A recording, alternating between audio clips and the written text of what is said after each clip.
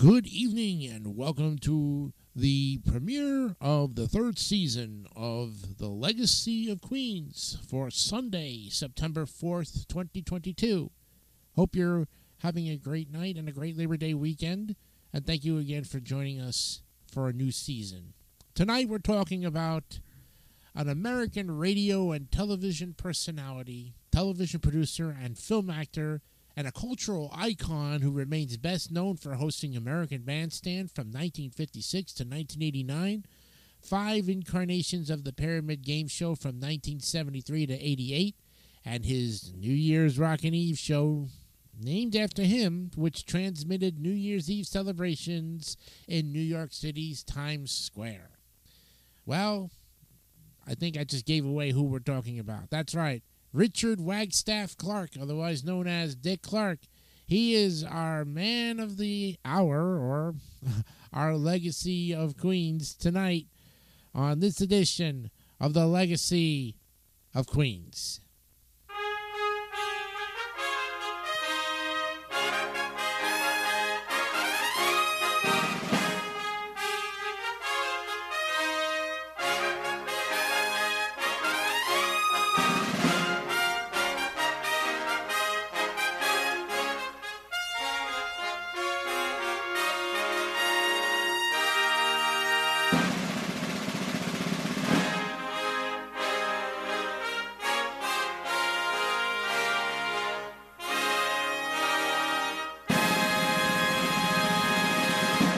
And welcome to the new season of The Legacy of Queens. I'm your host, Jason DeCanio, for Sunday, September 4th, 2022, on this Labor Day edition.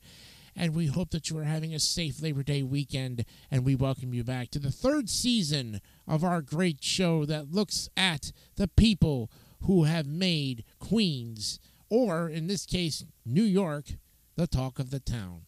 And tonight we're talking about the man who made New Year's Rockin' Eve a legacy. Even after his passing in 2012, he still has his name on that show, even though Ryan Seacrest hosted it.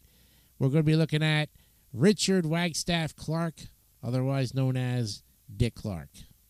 Well, Clark was born in Bronxville, New York, and raised in neighboring Mount Vernon, the second child of Richard Augustus Clark and Julia Fuller Clark, nee Bernard. His only sibling, elder brother Bradley, a World War II P-47 Thunderbolt pilot, was killed in the Battle of the Bulge. Clark attended A.B. Davis High School, later renamed A.B. Davis Middle School in Mount Vernon, where he was an average student. At the age of 10, he decided to pursue a career in radio. In pursuit of that goal, he attended Syracuse University, graduating in 1951 with a degree in advertising and a minor in radio. And while at Syracuse, he was a member of Delta Kappa Epsilon fraternity, or Phi Gamma. 1945, Clark began his career working in the mailroom at WRUN, an AM radio station in Utica, New York, that was owned by his uncle and managed by his father. Almost immediately, he was asked to fill in for the vacationing weatherman, and within a few months, he was announcing station breaks. And while attending Syracuse, Clark worked at WOLF-AM, then a country music station.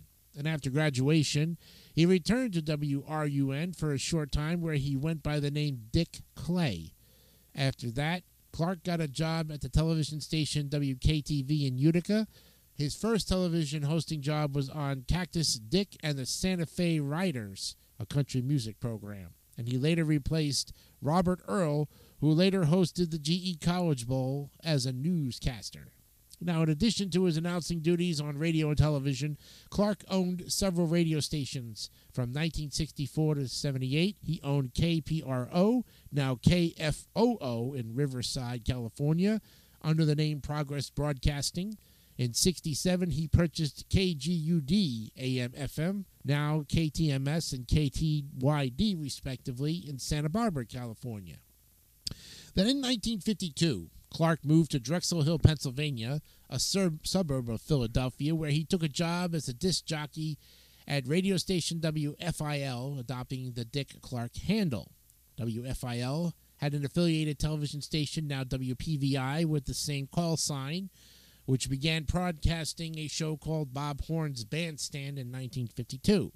Well, Clark was responsible for a similar program on the company's radio station and served as a regular substitute host when Horn went on vacation. Then in 1956, Horn was arrested for drunk driving and was subsequently dismissed. On July 9th, 1956, Clark became the show's permanent host. Bandstand was picked up by the ABC television network, renamed American Bandstand, and debuted nationally on August 5th, 1957. The show took off due to Clark's natural rapport with live teenage audience and dancing participants, as well as the clean-cut, non-threatening image he projected to television audiences. And as a result, many parents were introduced to rock and roll music. According to Hollywood producer Michael Uslan, he was able to use his unparalleled communication skills to present rock and roll in a way that was palatable to parents. In 1958, the Dick Clark Show was added to ABC's Saturday night lineup, and by the end of the year, viewership exceeded 20 million, and featured artists were virtually guaranteed large sales boosts after appearing. In a surprise television tribute to Clark in 1959 on This Is Your Life, host Ralph Edwards called him America's youngest star maker and estimated the show had an audience of 50 million. Clark moved the show from Philadelphia to Los Angeles in 1964. The move was related to the popularity of new surf groups based in Southern California, including the Beach Boys and Jan and Dean. The show ran daily Monday through Friday until 1963, then weekly on Saturdays until 1988. Bandstand was briefly revived in 1989, with David Hirsch taking over hosting duties. By the time of its cancellation, the show had become the longest-running variety show in TV history. Then in the 60s, the show's emphasis changed from merely playing records to including live performers. And during this period, many of the leading rock groups of the 60s had their first exposure to nationwide audiences. A few of the many artists introduced were Ike and Tina Turner, Smokey Robinson and the Miracles, the Beach Boys, Stevie Wonder, Prince, Simon and Garfunkel, Jerry Lee Lewis, Buddy Holly, Bobby Fuller, Johnny Cash, Sam Cooke, Fats Domino, and Chubby Checker. During an interview with Clark by Henry Shipper of Rolling Stone magazine in 1990, it was noted that over two-thirds of the people who've been initiated into the Rock and Roll Hall of Fame had their television debuts on American Bandstand, and the rest of them probably debuted on other shows they produced. During the show's lifetime, it featured over 10,000 live performances, many by artists who were unable to appear anywhere else on TV, as the variety shows during much of this period were anti-rock. Shipper points out that Clark's performers were shocking to general audiences. The music establishment, and the adults in general, really hated rock and roll. Politicians, ministers, older songwriters, and musicians foamed at the mouth. Frank Sinatra reportedly called Elvis Presley a rancid-smelling aphrodisiac. Clark was therefore considered to have a negative influence on youth and was well aware of that impression held by most adults. It was roundly criticized for being in and around rock and roll music at its inception. It was the devil's music. It would make your teeth fall out and your hair turn blue, whatever the hell. You got through that. Then in 2002, many of the groups he introduced appeared at the 50th anniversary special to celebrate American Bandstand. Clark noted during the special that American Bandstand was listed in the Guinness Book of Records as the longest-running variety TV show in TV history. And in 2010, American Bandstand and Clark himself were honored at the Daytime Emmy Awards. Hank Ballard who wrote The Twist, described Clark's popularity during the early years of American Bandstand. The man was big. He was the biggest thing in America at the time. He was bigger than the president. As a result of Clark's work on Bandstand, journalist Ann Oldenburg states, he deserves credit for doing something bigger than just putting on a show. Los Angeles Times writer Jeff Boucher goes further, stating that, with the exception of Elvis Presley, Clark was considered by many to be the person most responsible for the bonfire spread of rock and roll across the country in the late 1950s, making Clark a household name. He became a primary force in legitimizing rock and roll, adds Uslan. Clark, however, simplified his contribution. I play the records, the kids danced, and America watched. Shortly after taking over, Clark also ended the show's all-white policy by featuring black artists such as Chuck Berry. In time, blacks and whites performed on the same stage and studio seating was desegregated. By beginning in 1959 and continuing into the mid-60s, Clark produced and hosted the Caravan of Stars, which was a series of concert tours built upon the success of American Bandstand, which by 1959 had a national audience of 20 million. However, Clark was unable to have the Beatles appear when they came to America. The reason for Clark's impact on pop culture was partly explained by Paul Anka, a singer who appeared on the show early in his career. This was a time when there was no youth culture. He created it. The impact of the show on people was enormous. In 1990, a few years after the show had been off the air, Clark considered his personal contribution to the music he helped introduce.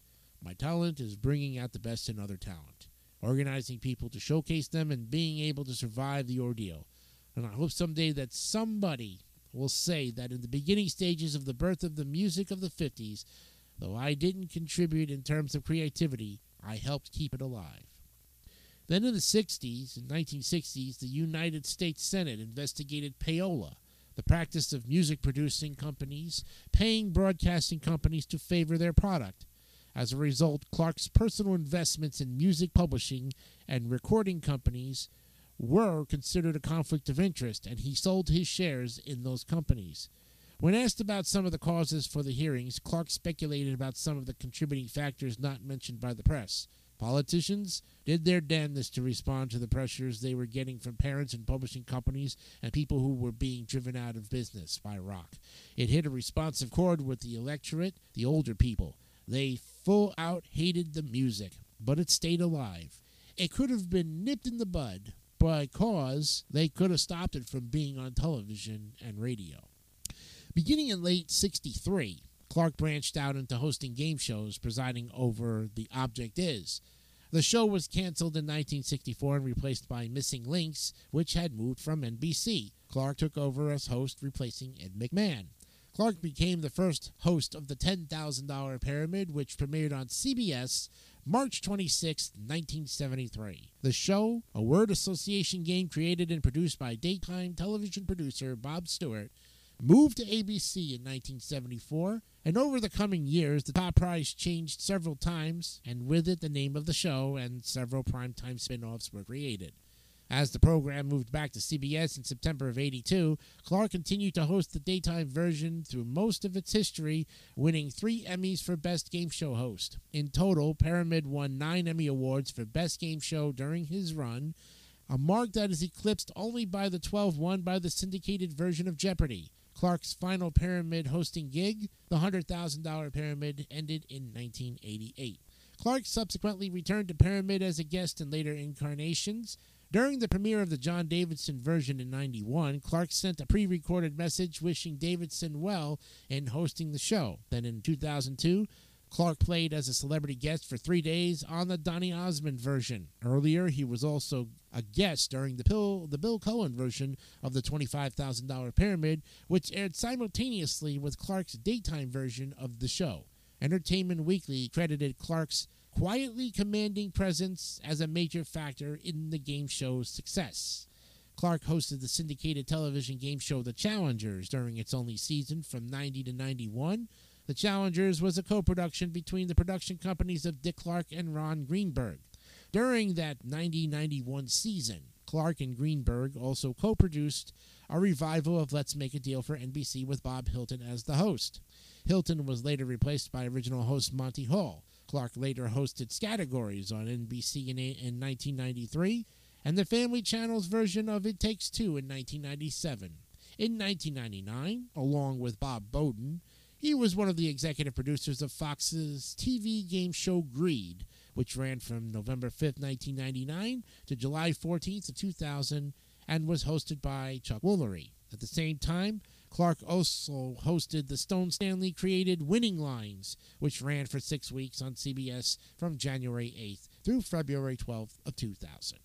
Then in 1972, Dick Clark first produced New Year's Rockin' Eve, a New Year's Eve music special for NBC, which included coverage of the ball drop festivities in New York City. Clark aimed to challenge the dominance of Guy Lombardo's New Year's specials on CBS, as he believed its big band music skewed too old. After 2 years on NBC, and being hosted by Three Dog Night and George Carlin, respectively, the program moved to ABC, and Clark assumed hosting duties. Following Lombardo's death in 1977, Rockin' Eve experienced a surge in popularity and later became the most watched annual event, New Year's Eve broadcast.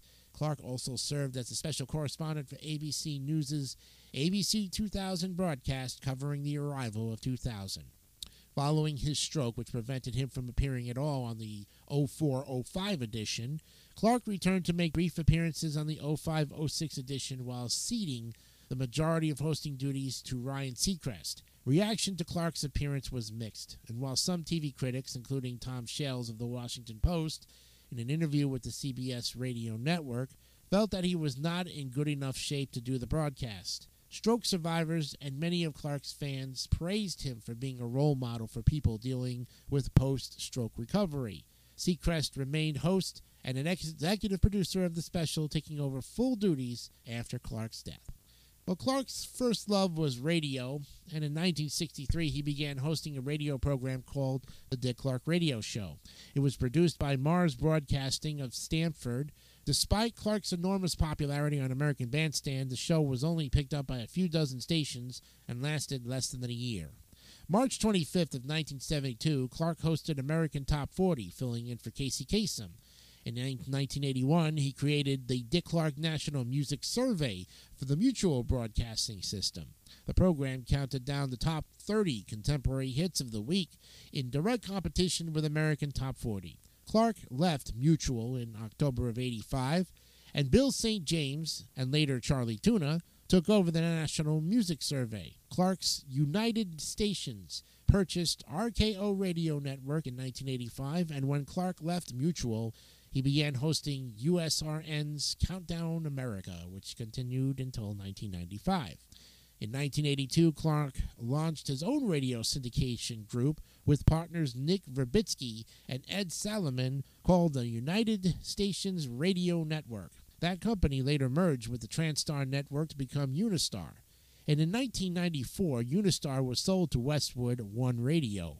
The following year, Clark and Verbitsky started over with a new version of the USRN, bringing into the fold Dick Clark's Rock and Roll, Rock, Roll, and Remember, written and produced by Pam Miller, who also came up with the line used in the show and later around the world, the soundtrack of our lives. And a new countdown show, the U.S. Music Survey, produced by Jim Zoller. Clark served as its host until his 2004 stroke. United Stations Radio Networks continues in operation as of 2020. Dick Clark's longest-running radio show began on February 14, 1982. Dick Clark's Rock, Roll, and Remember was a 4-hour oldies show named after Clark's 1976 autobiography. The first year, it was hosted by veteran Los Angeles disc jockey Gene Weed. Then in 1983, voiceover talent Mark Elliott co-hosted with Dick Clark.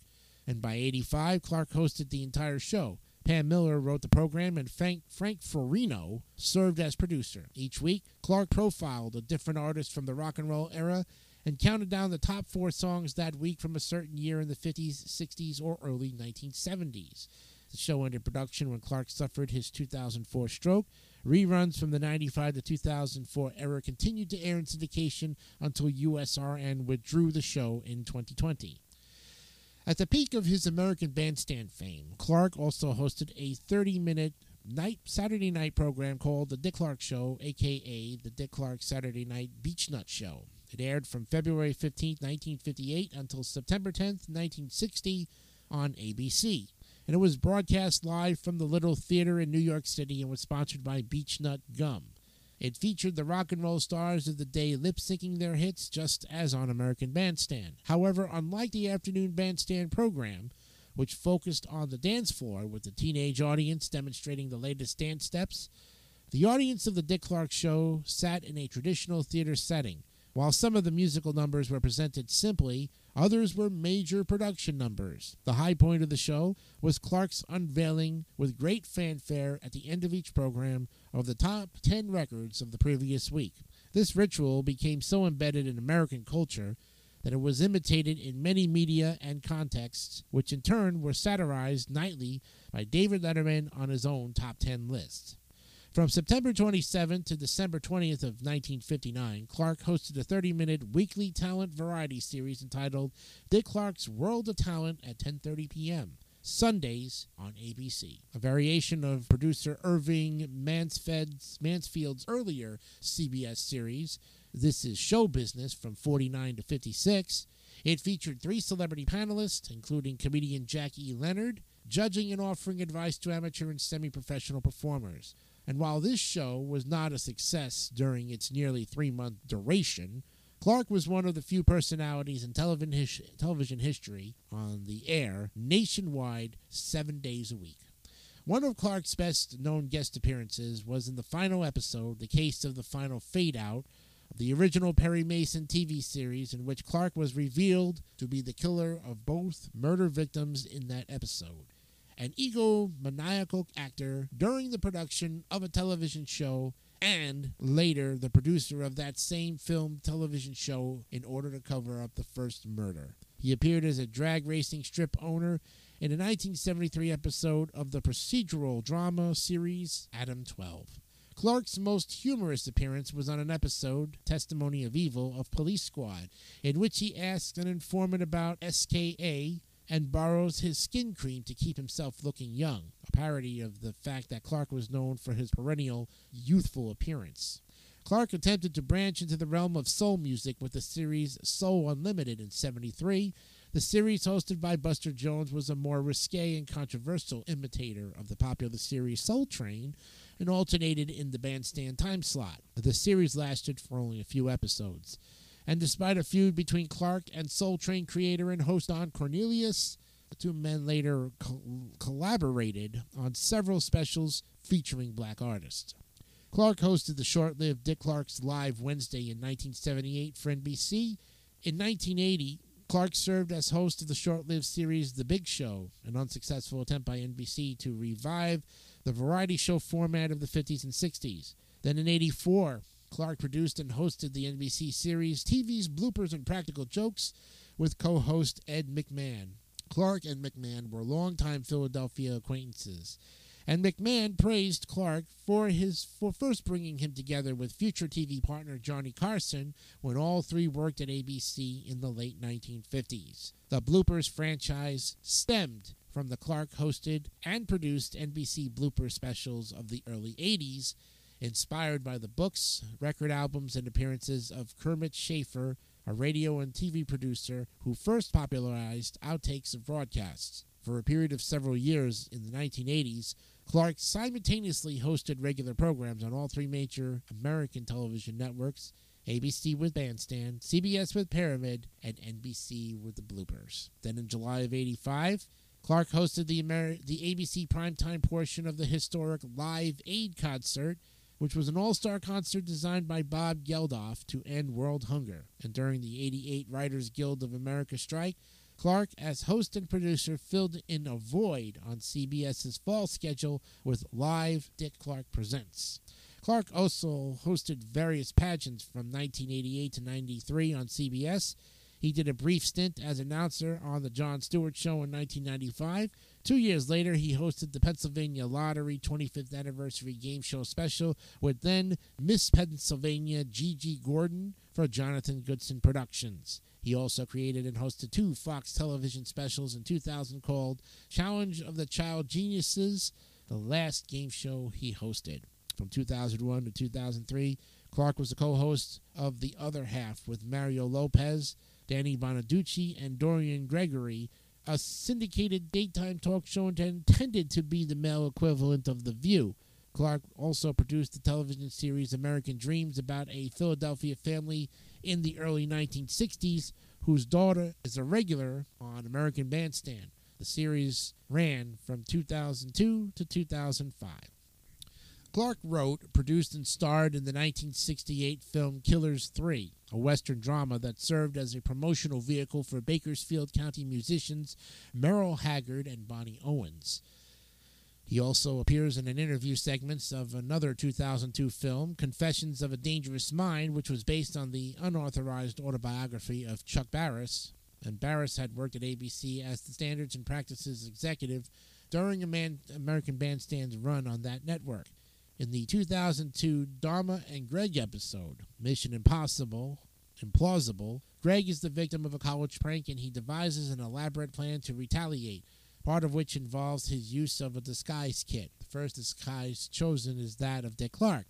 And during a fantasy sequence that portrays the unfolding of the plan, the real Clark plays Greg wearing his disguise. He also made brief cameos in 2 episodes of The Fresh Prince of Bel-Air. In one episode, he plays himself at a Philadelphia diner, and in the other, he helps Will Smith's character host bloopers from past episodes of that sitcom. With Ed McMahon, Clark was a pitchman for American Family Sweepstakes until he quit over controversy from the company regarding their sales techniques. Though McMahon briefly continued until the company went out of business, Clark's previous issues managing to escape the payola scandal motivated him to be very sensitive about his public image. Clark was noteworthy for giving an award to Cyndi Lauper in WWF's The War to Settle the Score, event that appeared MTV with Hulk Hogan, Lou Albano, and Roddy Piper. Piper appeared to disagree with Lauper's award, assaulted Albano, and Lauper appeared to get caught up in it trying to defend Albano, a real-life personal friend. Fortunately, Clark had left the ring at that point.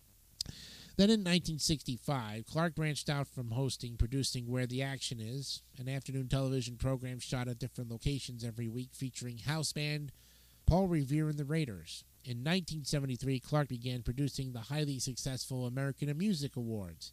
In 1987, Dick Clark Productions went public. Clark remained active in television and movie production into the 90s. And he had a stake in a chain of musical-themed restaurants licensed under the names Dick Clark's American Bandstand Grill, Dick Clark's AB Grill, Dick Clark's Bandstand, Food, Spirits, and Fun, and Dick Clark's AB Diner. And there are currently 2 airport locations in Newark, New Jersey, and Phoenix, Arizona, 1 location in the Molly Pitcher Travel Plaza on the New Jersey Turnpike in Cranberry, New Jersey, and 1 location at Dick Clark's American Bandstand Theater in Branson, Missouri. Until recently, Salt Lake City, Utah had an airport location. Dick Clark's American Bandstand Theater opened in Branson in April of 2006, and 9 months later, a new theater and restaurant entitled Dick Clark's American Bandstand Music Complex opened near Dolly Parton's Dollywood theme park in Pigeon Forge, Tennessee. From 79 to 80, Clark reportedly owned the former Westchester Premier Theater in Greenburgh, New York, renaming it the Dick Clark Westchester Theater. Clark was the son of Richard A. Clark, who managed WRUN radio in Utica, New York. He was married 3 times. His first marriage was to Barbara Mallory in 1952. The couple had 1 son, Richard A. Clark, and divorced in 1961. He married Loretta Martin in 1962, and the couple had 2 children, Dwayne and Cindy, and divorced in 71. His third marriage to Carrie Wigton, whom he married in 77, lasted until his death. He also had 3 grandchildren. During an interview on Larry King Live in April of 2004, Clark revealed that he had type 2 diabetes. His death certificate noted that Clark had coronary artery disease at the time of his death. In December of 2004, the 75-year-old Clark was hospitalized in Los Angeles after suffering what was initially termed a minor stroke, and although he was expected to be fine, it was later announced that Clark would be unable to host his annual New Year's Rockin' Eve broadcast, with Regis Philbin filling in for him. Clark returned to the series the following year, but the dysphagia that resulted from the stroke rendered him unable to speak clearly for the remainder of his life. Then on April 18, 2012, Clark died from a heart attack at a hospital in Santa Monica, California, aged 82, shortly after undergoing a transurethral resection procedure to treat an enlarged prostate. He was cremated on April 20th, and his ashes were scattered in the Pacific Ocean. Following Clark's death, Longtime friend and House Rules Committee Chairman David Dreher eulogized Clark on the floor of the U.S. Congress. President Barack Obama praised Clark's career. With American Bandstand, he introduced decades' worth of viewers to the music of our times. He reshaped the television landscape forever as a creative and innovative producer. And of course, for 40 years, we welcomed him into our homes to ring in the new year. Motown founder Berry Gordy and singer Diana Ross spoke of Clark's impact on the recording industry. Dick was always there for me in Motown, even before there was a Motown. He was an entrepreneur, a visionary, and a major force in changing pop culture and ultimately influencing integration. Gordy said he presented Motown and the Supremes on the tour with the Caravan of Stars and on American Bandstand where I got my start, said Diana Ross. And there you have it, friends. The legacy of the late Dick Clark, now celebrating 10 years of his anniversary of his passing, but his contribution will always be remembered, and we will never forget the tiring work that this man did for over 50 plus years. We thank you very much, Richard Wagstaff Clark. Well, as you know, we are back for our third season of The Legacy of Queens and, of course, The Legacy of New York on YouTube. And I'd like to say that episode 51 of our great friend and mentor and teacher, Camille Ferraro, got the highest listenership of listens over the summertime, as we did that episode on July 11th, just a couple months ago. 95 listens. 45 of those listens in the first 2 hours of putting up that program. Folks, thank you very much for your continued support of The Legacy of Queens and The Legacy of New York. Next week on the program, we're going to be looking at the man who made Barney Miller a household name as he went on to bigger and better things after Barney Miller with his Broadway plays and his big band musician and singing of the 1950s. And then he also replaced Sidney Chaplin in the musical Bells Are Ringing. He is an American stage and screen actor, television director, and musician. Next week, we will look at the man born in the Bronx, Hal Linden, or Harold Lipschitz. Next week on episode 53 of The Legacy of Queens. I'm Jason DiCanio. Thank you again for joining us. Have a great night. And remember, be honest, be real, and keep it simple, stupid. Yes.